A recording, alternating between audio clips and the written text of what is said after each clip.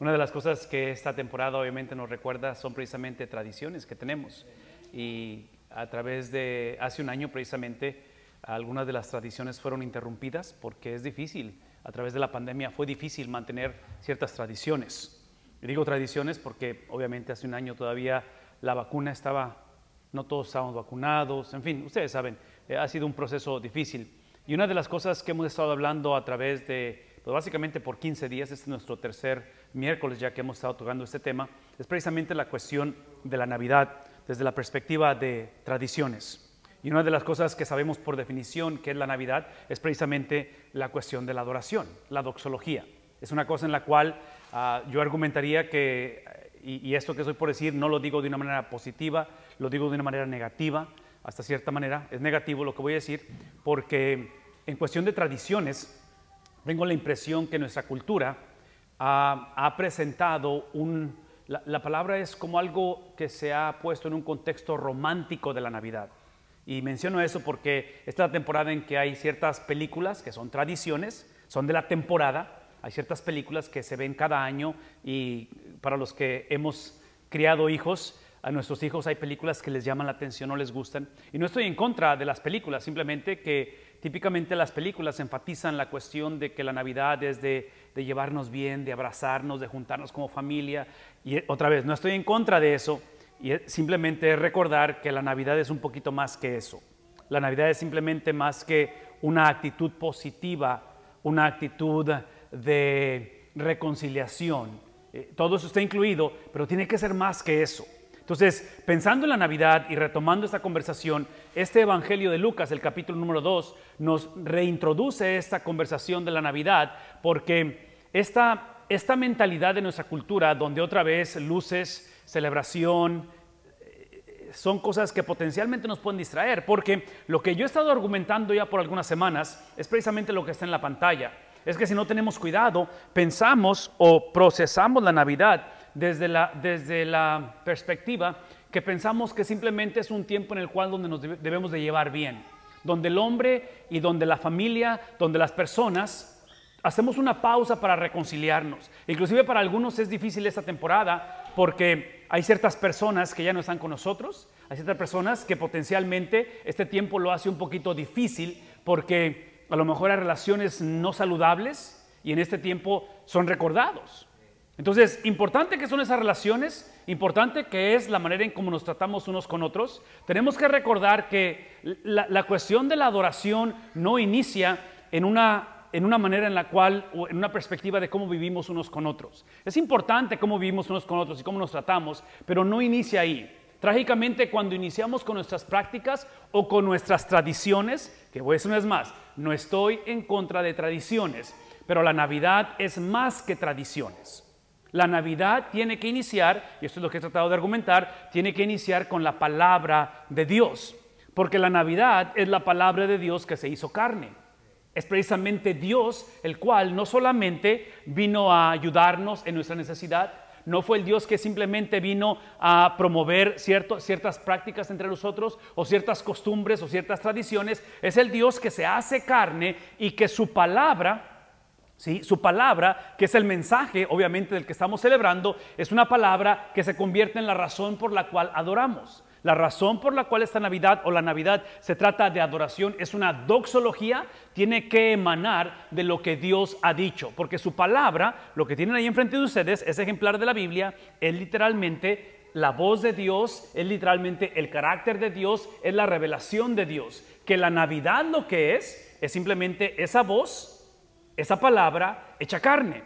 Entonces, eventualmente lo que hace la palabra de Dios, otra vez, nos lleva a la adoración de Dios y de ahí lo que produce, ahora sí, produce una relación en la cual obviamente tiene que cambiar cómo nos tratamos unos a otros, cómo nos vemos unos a otros. Sí, lo que hemos concluido, lo que hemos hasta cierta manera llevado la conversación a través de estas semanas, es recordar que lo que hace la palabra de Dios, tanto la palabra escrita como la palabra hecha carne, que es Cristo, es que nos lleva a la revelación no de nosotros, a la revelación no de un mejor futuro, a la revelación no de una mejor manera de poder sobrellevar o cómo navegar la vida, es la revelación de Dios, del carácter de Dios, de la persona de Dios. De eso se trata la Navidad.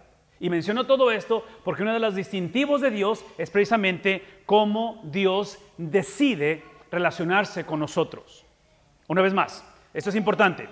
Cuando iniciamos con nosotros y ponemos a Dios, cuando iniciamos con nosotros y ponemos a Dios al final, lo que terminamos haciendo es nosotros creando o formulando estipulaciones de cómo pensamos que nos relacionamos con Dios. Y lo que estamos tratando de decir esta noche es que cuando iniciamos con Dios en lugar de nosotros, y lo que hace Dios es que produce una adoración, una doxología, lo que nos ayuda a recordar es que Dios determina, su palabra determina cómo se relaciona o cómo nos relacionamos con Él. Y la manera en que Dios se relaciona con el hombre es a través de, a ver, dígalo, a través de pactos. A través de pactos. ¿Por qué? Porque una vez más, esta es la temporada en que potencialmente la gente va a venir a las iglesias, lo cual es bueno. Pero si no tenemos cuidado, vamos a olvidarnos que en lugar de relacionarnos con Dios a través de sus pactos, ahorita vamos a hablar de uno de ellos, ¿sí? En la Navidad, lo que vamos a terminar haciendo es que vamos a pensar que la manera en que se relaciona el hombre con Dios es a través simplemente de un corazón sincero. De que en este tiempo es tiempo de amarnos, de paz, de tranquilidad, de llevarnos bien, de ser buenas personas. El Evangelio no se trata de ser buenas personas. El Evangelio inclusive lo que dice es que todos sin excepción hemos pecado. Hemos sido destituidos de la gloria de Dios, de que no hay justo ni siquiera uno. Entonces, esto que estoy mencionando es importante que lo reintroduzcamos, aun si ya conocemos de ese Evangelio, porque para la persona que nunca ha escuchado de la Navidad o el nacimiento de Cristo, inicia recordando que no se trata de mi persona, se trata de lo que Dios ha dicho y eventualmente de cómo Él se va a encarnar. Por lo tanto, esta Navidad tiene que ser la reintroducción de la manera en que Dios se relaciona o se revela al hombre. Una de las cosas que quiero dejar bien en claro esta noche, y tal vez no lo he mencionado en la noche anterior, los miércoles anteriores, pero es la cuestión de que la salvación del hombre, hablando de los pactos, es un pacto de redención. Esa es la salvación del hombre. Es la manera en que Dios, como Padre, pactó con Dios el Hijo. Y a través de ese pacto, en el cual el Padre le entrega al Hijo, y esto es antes de la fundación del mundo. Esto es antes que tú y yo naciésemos, el mundo fuese creado o hubiésemos pecado, la maldad hubiera entrado a este mundo, es que el Padre hace un pacto con el Hijo donde le entrega los que han de ser salvos. El Padre le entrega al Hijo los que han de ser salvos. Tú y yo somos el regalo que el Padre le da al Hijo. Pero el Hijo en ese pacto, porque en un pacto es una relación, imagínense una carretera de doble sentido, de doble dirección. Entonces el Padre entrega al Hijo los que han de ser salvos, pero el Hijo, en parte de ese pacto, el pacto de reconciliación, es que el Hijo va a pagar lo que en inglés se le llama ransom. ¿Qué sería la palabra ransom? Piensen en una experiencia de secuestro, cuando hablas de un rescate que hay que pagar, un rescate, un ransom. Entonces, en ese pacto, el Padre entrega al Hijo los que han de ser salvos, pero hay un precio que pagar. Porque, otra vez, como todos hemos nacido literalmente muertos, espiritualmente hablando, ¿sí? Somos el producto del pacto de redención que se formula, que se establece en el Dios Trino, Padre, Hijo y Espíritu Santo, antes de que naciésemos. Entonces, otra vez, esto lo estoy enfatizando además porque importante que es la Navidad, hermosa la celebración, y otra vez próximo miércoles nos vamos a reunir y a convivir, y yo sé que va a estar buena la cosa, ¿ok? Así es que tenemos que venir la próxima semana. Pero escuchen lo que voy a decir. No podemos seguir enfatizando o pensando que la Navidad es simplemente un montón de gente que se porta mejor, se trata bien, se dan regalos, se aman, se perdonan y se abrazan. Eso es lo que produce la Navidad. Eso no es la Navidad.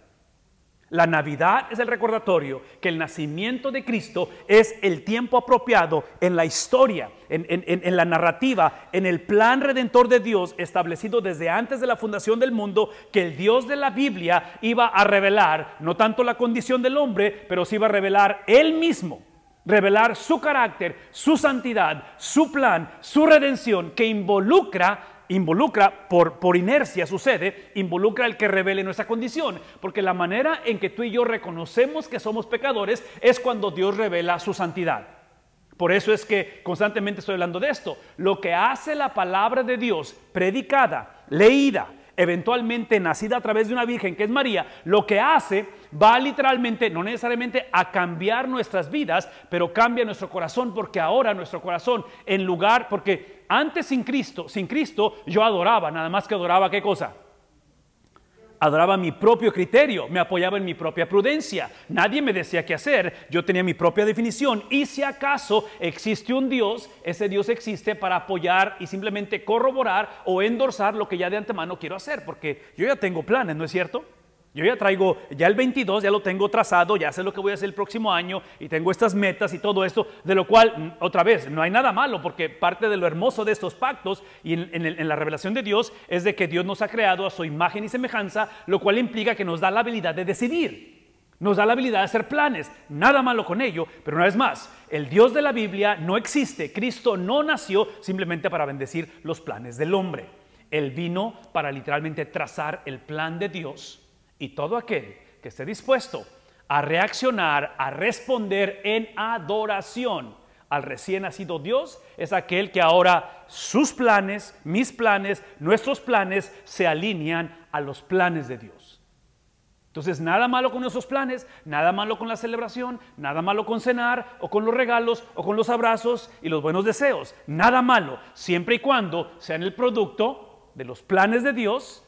¿Qué es lo que producen los planes de Dios? Es un corazón que adora a Dios, independientemente que suceda en esta vida. Independientemente cómo se vea la cosa, independientemente cómo nos sintamos, inclusive independientemente qué tan difícil sea esta Navidad, qué tan imposible, qué tan incierto sea el 2022. O a lo mejor, probablemente parte del problema es que la vida ha sido demasiado tranquila y predecible. Y ahora hemos potencialmente confiado de que como ya estamos vacunados, ya la cosa ya se mejoró, empezamos otra vez a normalizar, o la palabra que usamos es a domesticar simplemente nuestra relación con Dios. En inglés usamos una frase que decimos, if ain't broke, why fix it? O sea, si no está la cosa tan caótica, ¿para qué agarrar a Dios tan en serio? ¿Me explico? O sea, a Dios nada más como en caso de emergencia. No, ese no es el Dios de la Biblia. Bien, todo eso lo estoy mencionando más porque esta revelación de Dios, y obviamente la revelación de Dios, entre paréntesis, cuando hablo de la revelación de Dios, porque quiero ser bien claro en esto, esta palabra revelación de Dios, el libro de Hebreos, en el capítulo 1, versículo 1, dice lo siguiente, y hablando el escritor de Hebreos, que no sabemos quién es, pero hablando el escritor de Hebreos dice, Dios a través de los años, a través de las edades, ha hablado, y otra vez, ha hablado, Dios a través de las edades ha hablado a nuestros padres, ¿sí?, a través de los profetas, porque la Biblia del que está hablando o predicando o enseñando Hebreos, como la audiencia de Hebreos es un libro del Nuevo Testamento, la Biblia de ellos es el Antiguo Testamento, todavía el Nuevo apenas está escribiendo, entonces por eso dice, ha hablado a través de los profetas, pero ahora, dice el escritor de Hebreos, pero ahora nos ha hablado a través del Hijo. Menciono esto, hago este contraste de profetas con el Hijo, porque precisamente cuando se trata de la Navidad y se trata de la revelación de Dios, vean lo que voy a decir, en cuestión de la revelación de Dios, a través de las edades, Dios ha hablado a través de profetas, a través de sacerdotes, a través de reyes. Cada uno de esos oficios se les da el título, o se les ha dado el título de Mesías, de ungido, el ungido de Dios. ¿Recuerdan a Samuel ungiendo a David? ¿Recuerdan cómo son apartados para Dios? Ok, ese concepto de unción es lo que significa la palabra Mesías. Entonces menciono esto porque Dios a través de las edades ha hablado. Y Hebreos dice, pero ahora, dice el escritor de Hebreos, ya no está hablando simplemente a través de un profeta, a través de un sacerdote, a través de un rey. Ahora nos habla a través del Hijo. ¿Qué está diciendo? Está moviéndose de una función, de una responsabilidad como rey, sacerdote o profeta, que entre paréntesis, Cristo llena las tres funciones, porque Él es el sumo sacerdote, Él es el rey de reyes, ¿no es cierto? Y Él es el profeta, Él es literalmente, porque ese es mi punto, que Dios había estado hablando a través de las edades, pero la Navidad ya no es tanto Dios hablándonos, la Navidad es Dios habitando entre nosotros. Ya no es mandando un mensaje, ahora Él se ha hecho. Dice el Evangelio de Juan, capítulo 1, versículo 1, que el verbo, ¿qué dice? Habitó y se hizo carne, habitó entre nosotros. Entonces ya no es tanto que Dios está mandándonos mensajes, pero es que Dios se ha hecho presente. Entonces ahí es donde quiero que pensemos esta Navidad, porque en el Evangelio de Lucas, en esta historia que yo creo que todas la conocemos, capítulo 2, versículo, iniciando en el 8, me voy a brincar los primeros 7 versículos, pero iniciando en el 8, otra vez, esa revelación de Dios. Vean lo que dice, en la misma región había, ¿qué había? Pastores. Otra vez, había pastores, en esa región había pastores, de tal manera que estos pastores, lo que estaban haciendo, hacían lo que los pastores hacen, estaban cuidando sus rebaños. Sus rebaños, y lo hacían durante las vigilias de la noche. Como escritor, Lucas, si pueden ustedes pensar conmigo, porque son 4 evangelios en el Nuevo Testamento, lo que estamos leyendo está siendo escrito, está siendo narrado por un autor y está escribiendo a una audiencia en particular.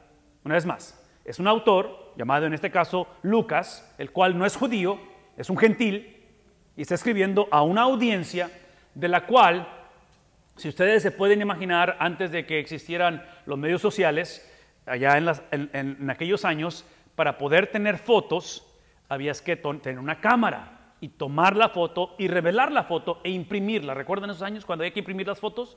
Porque es la única manera de tener fotos. Ok, entonces esas fotos las poníamos en álbumes. Entonces piensen conmigo en esto. Estos evangelios, como en el caso de Lucas, es un evangelio, ¿sí? Son 4 evangelios. El punto de los evangelios no es narrarnos la vida o la historia de Cristo. Ese no es el punto de los evangelios. El punto de los evangelios es narrarnos las historias de Cristo. Entonces piensen en términos de un álbum fotográfico donde si fue una quinceañera o fue la boda del hijo o fue un evento, lo que haya sido de Navidad, entonces en aquellos años y hasta la fecha tomamos un montón de fotos. Pero no todas las ponemos en el álbum. Seleccionamos las fotos que queremos, que más nos atraen o que más relevancia tienen. Eso es lo que son los evangelios. Los evangelios son fotos que esos autores toman y literalmente escriben, obviamente dirigidos por el autor de la Biblia, que es el Espíritu Santo, y las acomodan en este álbum, porque como autor, en este caso Lucas, Mateo, el caso de Juan, Marcos, ellos como autores, inspirados por el autor de la Biblia, que es el Espíritu Santo, están colocando estas fotos porque tienen en mente a una audiencia, a un grupo de personas. Y en estos álbumes, lo que están pensando, el propósito de poner estas fotos es literalmente evangelismo. Entonces menciono esto porque estos álbumes o estos evangelios, lo que son, ¿recuerdan los tratados evangelísticos, los folletitos? Eso es lo que son. Es un folleto evangelístico. Los 4 libros sinópticos. Exacto. Bueno, los sinópticos son 3. Juan no es considerado como sinóptico porque la palabra sinóptico es que hay mucha semejanza. Entonces, Mateo, Marcos y Lucas son. Lo están viendo y la información se empalma. Es muy similar. Nada más que qué bueno que mencionas eso de los sinópticos, porque ese es Mateo, Marcos, Lucas, y ese es uno de ellos. Es interesante eso porque en algunas de las historias o de las fotos que están poniendo, algunos de los evangelistas dejan o omiten o cambian un poquito. La misma historia se ve o suena diferente en otro evangelio. Y otra vez, nada más quiero que piensen en esto, y qué bueno que mencionas esto, porque el punto aquí es que ellos escogen estas historias, estas narrativas, guiado o inspirado ¿por quién? Por el Espíritu Santo, porque esa es palabra de Dios, ¿verdad? Esto no es nada más alguien que se le ocurrió, o en este caso una persona muy educada o un médico. Es importante eso, pero es el distintivo que hay de estas personas. Y una vez más, es importante la inspiración de esos autores, pero nada se compara que en la Navidad ya no es tanto Dios hablando a través de un autor. ¿Qué es la Navidad? Es Dios haciéndose presente. Es el mensaje encarnado. ¿Sí captamos eso, hermanos? Es algo que quiero que por alguna razón necesitamos retomar esa conversación. Y estos próximos días, cuando estemos cenando, cuando estemos festejando, cuando veamos la familia o tomemos unos días de asueto, lo que sea, recordemos que esa es la razón por qué hacemos esto. Porque importante que es el mensaje, importante que es la narrativa, importante que esos documentos sean preservados y siguen siendo preservados y son autoridad estos documentos. Cristo está por encima de esto. Su señorío, su soberanía, ¿me explico? Porque Cristo es el cumplimiento. Sí, en otras palabras, Cristo es la razón por qué estamos leyendo esto. Cristo es la razón por qué creemos que esto es verdad. Entonces, en medio de todo eso, observen, porque aquí es donde la conversación o la Navidad toma un giro un poquito diferente. Porque hablar de que Lucas escoja otra vez las fotos, está agarrando las fotos, y una de las fotos que escoge incluye personas, un grupo de personas que no deberían, ese es mi punto, porque Lucas, e inclusive Lucas como autor se le atribuye otro libro de la Biblia. ¿Alguien sabe cuál es? Mateo, Marcos, Lucas, Juan. ¿Y cuál es el quinto? El libro de Hechos. Es precisamente a él a quien se le atribuye. Y ese es mi punto. Lucas tiene una habilidad humana y divina dada por el Espíritu Santo de que es un excelente historiador. Y el libro de Hechos en particular, si alguna vez quieren leerlo, el libro de Hechos es un libro que está escrito, es una narrativa histórica, pero es un libro que está escrito donde Lucas, y entre paréntesis, porque no quiero desviarme mucho de esto, pero el libro de Hechos inicia donde los evangelios terminan. Los evangelios terminan básicamente con la muerte, sepultura, crucifixión, muerte y resurrección de Cristo. El libro de Hechos inicia precisamente con eso, porque inicia con la ascensión de Cristo, capítulo 1, y capítulo 2 es ¿qué cosa? La ascensión de Cristo. ¿Y quién viene cuando Cristo sube? ¿Quién desciende? El Espíritu Santo. Entonces Pentecostés, ese es mi punto, que lo que hace Lucas en el libro de Hechos, él escribe esto como una defensa, está como, si se imaginan como un caso en una corte donde están disputando un caso, Lucas está presentando una defensa diciéndole especialmente a la cultura y al gobierno, es lo que está haciendo Lucas en Hechos, está diciendo el cristianismo no somos una amenaza para el gobierno, porque el gobierno siempre vivía con ese temor, porque el gobierno estaba oprimiendo, ¿verdad? Estaban invadiendo a los judíos y siempre tenían esa amenaza de que se levantaran en armas contra ellos. Ahora, todo esto lo estoy mencionando, la importancia que es porque si Lucas es un historiador, y estos evangelios son un folleto donde escogen estas fotos para comunicar este mensaje. Lo sorprendente de esto es que Lucas escoja incluir a personas que son de lo más bajo que hay en la sociedad. Ese es mi punto. Porque si estás tratando de presentar un mensaje que es completamente nuevo, un mensaje que ha sido difícil de entender o de corroborar que Cristo es el Mesías realmente, yo no sé si en otras palabras, si esa fuera mi tarea, yo hubiera escogido incluir personas de influencia, gente de credibilidad, gente que tiene un montón de seguidores en los medios sociales, en Facebook, en Instagram, ¿me explico? Porque necesito a esa gente que es popular, necesito que me hagan un hashtag para que el mensaje se empiece a proliferar y empiece a crecer. Y Lucas escoge personas que realmente no me ayudan en la reputación, porque parte del problema de ellos, que su trabajo era, ¿qué cosa? Sí, por su trabajo ellos no podían practicar o llevar a cabo las regulaciones o los reglamentos que tenían los rabinos con respecto a la limpieza, ir al templo y todo eso, porque su trabajo es de lo más bajo. Entonces eran personas marginadas. ¿Qué es el punto? Este es el punto. El punto es que como estamos hablando de cómo la palabra de Dios, no la conducta del hombre, lo que Dios ha dicho, no lo bien que nos vamos a llevar esta Navidad, pero literalmente el carácter de Dios ha establecido la revelación de ¿quién? De Dios mismo. Dios, escuchen lo que dice, Dios promueve a Dios.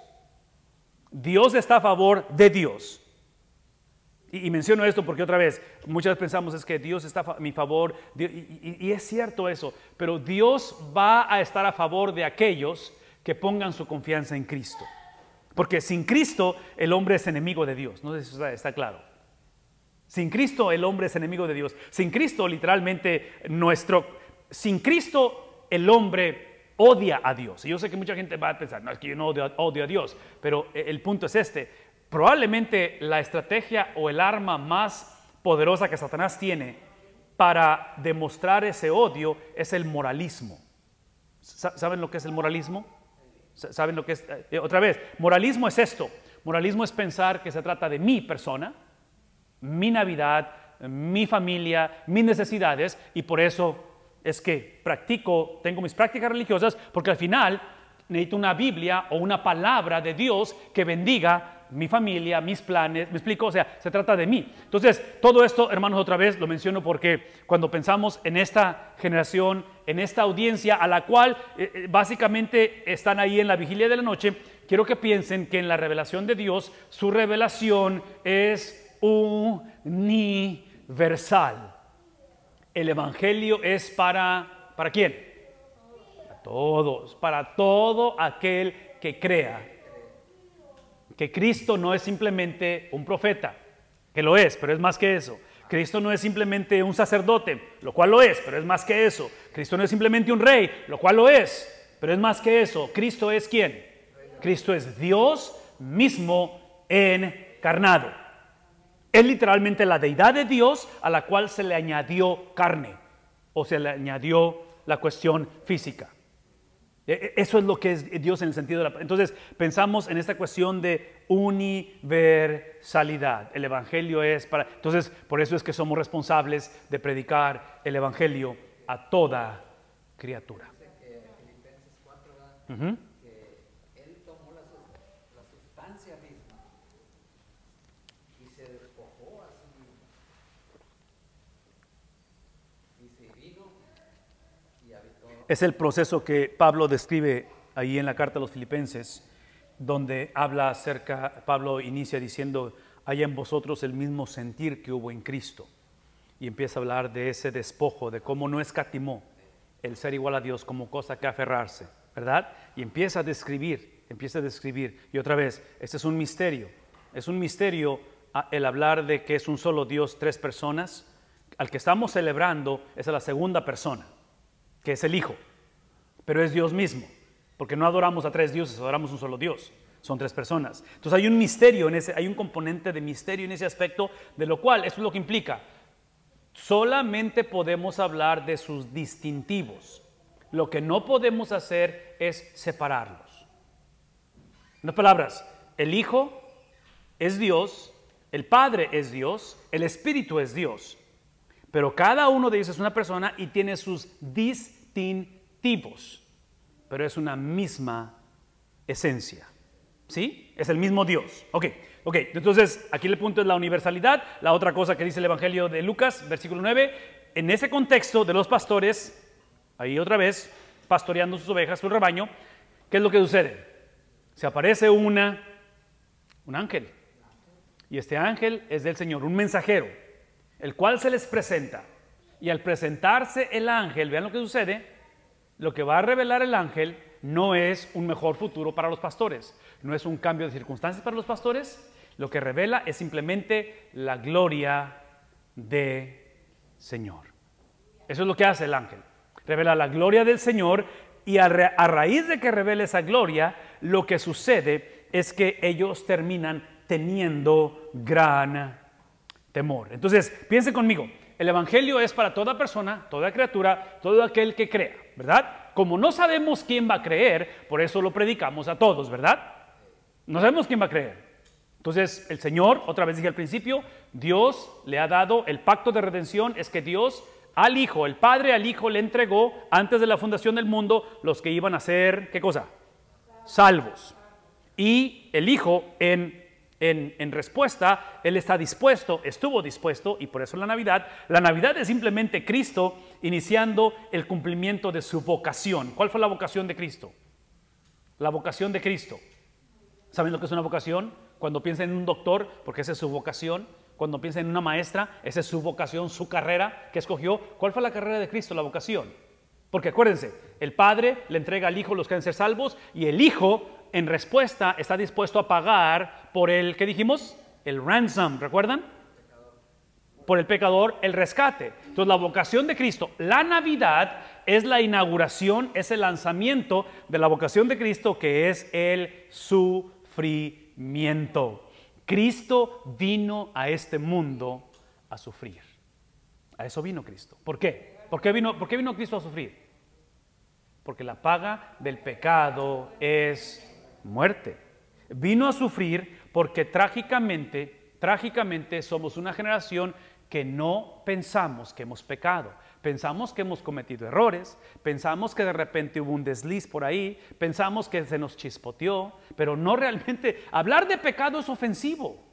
Hablar de pecado es prejuicioso, ¿no es cierto? Porque para empezar, ¿quién soy yo para juzgarte? ¿O quién eres tú para decirme mis errores? Nadie es perfecto, ¿verdad? Es la clásica que usamos. No. Porque acuérdense, aquí se trata de la revelación de ¿quién? No del hombre.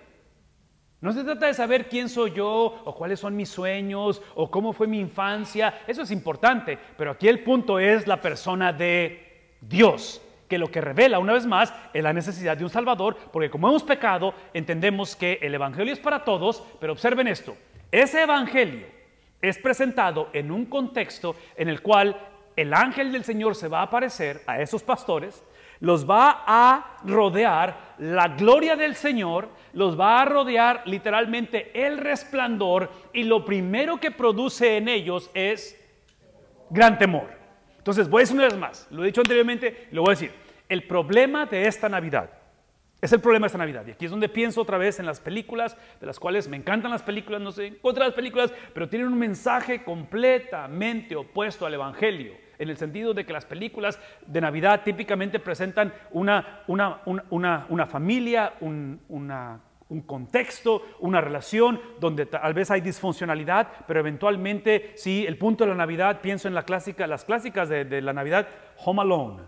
¿Recuerdan las de Home Alone, las películas? El punto es que no estés sola el chamaco, ¿verdad? Porque en la Navidad tienes que estar ¿con quién? Con familia, tienes que estar acompañado. Yo no creo que está mal eso, pero ese no es el punto de la Navidad. El punto de la Navidad es precisamente que el Hijo de Dios, basado en lo que dijiste de Filipenses capítulo 2, escoge separarse de su Padre, escoge el abandono, escoge el sufrimiento, escoge literalmente la traición, ser traicionado, ¿no es cierto? O sea, la Navidad es exactamente lo opuesto a lo que pensamos. ¿Por qué? Porque alguien tenía que pagar, alguien tenía que manifestar, y el punto es este. Cuando el énfasis está otra vez simplemente en llevarnos bien, en amarnos, en abrazos, en regalos, todo eso, el problema de nosotros es que no reconocemos la santidad de Dios. Porque lo que se está revelando ante los pastores es literalmente un Dios que es santo, un Dios que necesita ser temido, un Dios que tiene que ser reverenciado, un Dios que tiene que ser adorado, un Dios del cual literalmente damos lo que los pastores van a hacer, adorar al Señor. Más el ángel, después de que se aparece, semejante susto que le metió a los pastores, ¿verdad? Sustato de que estaban con gran temor los pastores. ¿Qué es lo que dice el ángel? Ya es demasiado tarde, ya están espantados, ni una cucharita de azúcar les va a ayudar a esos pastores.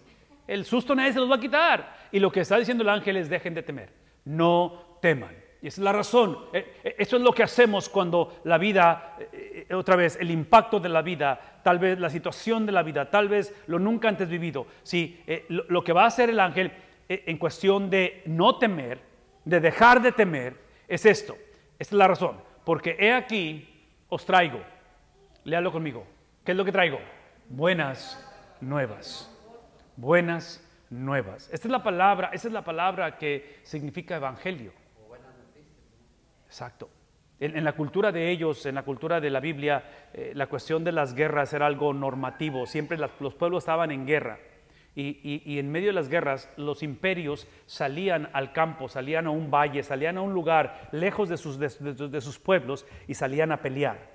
Y las peleas podían durar semanas, meses. Cuando finalmente ganaba uno de ellos, cuando se acababa la guerra, de ambos ejércitos mandaban un mensajero cada quien de regreso para anunciar, porque no había manera de seguirlos en vivo, no había YouTube, no había cámaras, entonces había que mandar un mensajero de regreso a sus naciones para avisar qué había sucedido.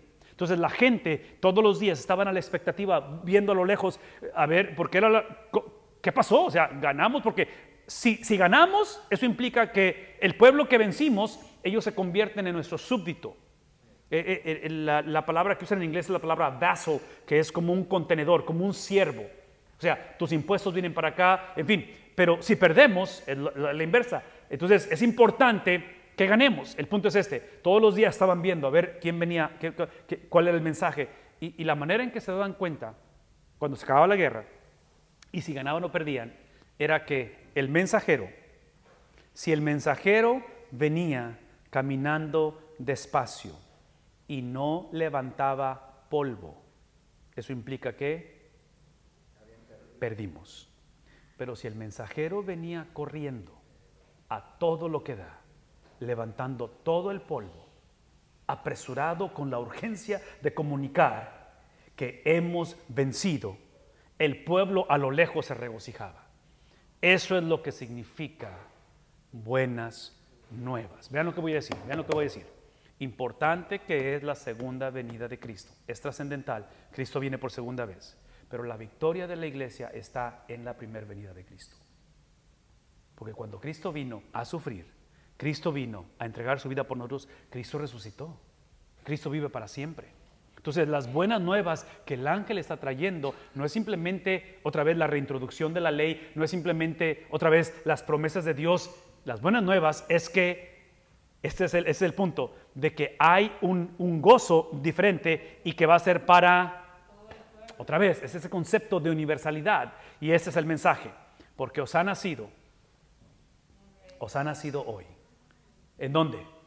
Otra vez, profecía, eso es extremadamente importante. Y otra vez, no tenemos el tiempo, la próxima semana lo vamos a ver un poquito más en detalle esto, pero el hecho de que Dios orqueste, aquí está la providencia de Dios, la soberanía de Dios actuando para beneficio de su pueblo. Una vez más, soberanía de Dios actuando para el beneficio de su pueblo, eso se le llama providencia. La providencia de Dios es que Él usa un rey o un gobierno pagano para mandar un edicto de empadronamiento. ¿Recuerdan eso? De tal manera que en ese empadronamiento, eso orquesta las cosas, donde José, todavía no estando casado con María, ¿sí?, la toma con él para irse a empadronar, y el niño Jesús nace ¿en dónde? En Belén de Judea, que es la ciudad de David, que es el punto, de que esto no es casualidad, ese es mi punto. Esto no es simplemente que el horóscopo o el calendario o la suerte, es literalmente la estrategia, el plan del Dios de la Biblia estableciendo que el recién nacido rey iba a nacer en la ciudad. Porque acuérdense, el pacto que Dios hizo con David, cuando David era rey, ese es el pacto davídico que llamamos, es que siempre iba a haber alguien de su descendencia en el trono. ¿Recuerdan eso? Siempre iba a haber alguien de su descendencia en el trono. Y menciono todo esto porque está Saúl, David y Salomón. Después de Salomón, el reino se va a dividir. Y es puro drama, es puro caos. Y en medio de esa división del reino, lo que encontramos, que es el reino del sur, donde está la descendencia de la tribu de Benjamín, la tribu de Judá, ¿sí?, encontramos un paréntesis donde va a haber un momento en que no hay uno descendiente de David en el trono. Entonces parece que el pacto es quebrado, parece que Dios no cumple su palabra, pero sabemos que a través de la historia, sabemos que en un momento dado, a través de la historia, cientos de años después, aparece no alguien simplemente que viene a través del linaje de David, pero aparece literalmente al cual David anhelaba ver y conocer, que es Cristo Jesús. O sea, aparece el Rey de Reyes, aparece la razón por cual David fue. Y menciono todo esto, hermanos, otra vez, porque esta experiencia del que ha nacido hoy, de la ciudad de David, el cual es, ¿quién es él? Esta es la expresión otra vez del nombre de Dios. Pienso en el nombre del profeta Oseas, pienso en el nombre de Josué, que significa salvación.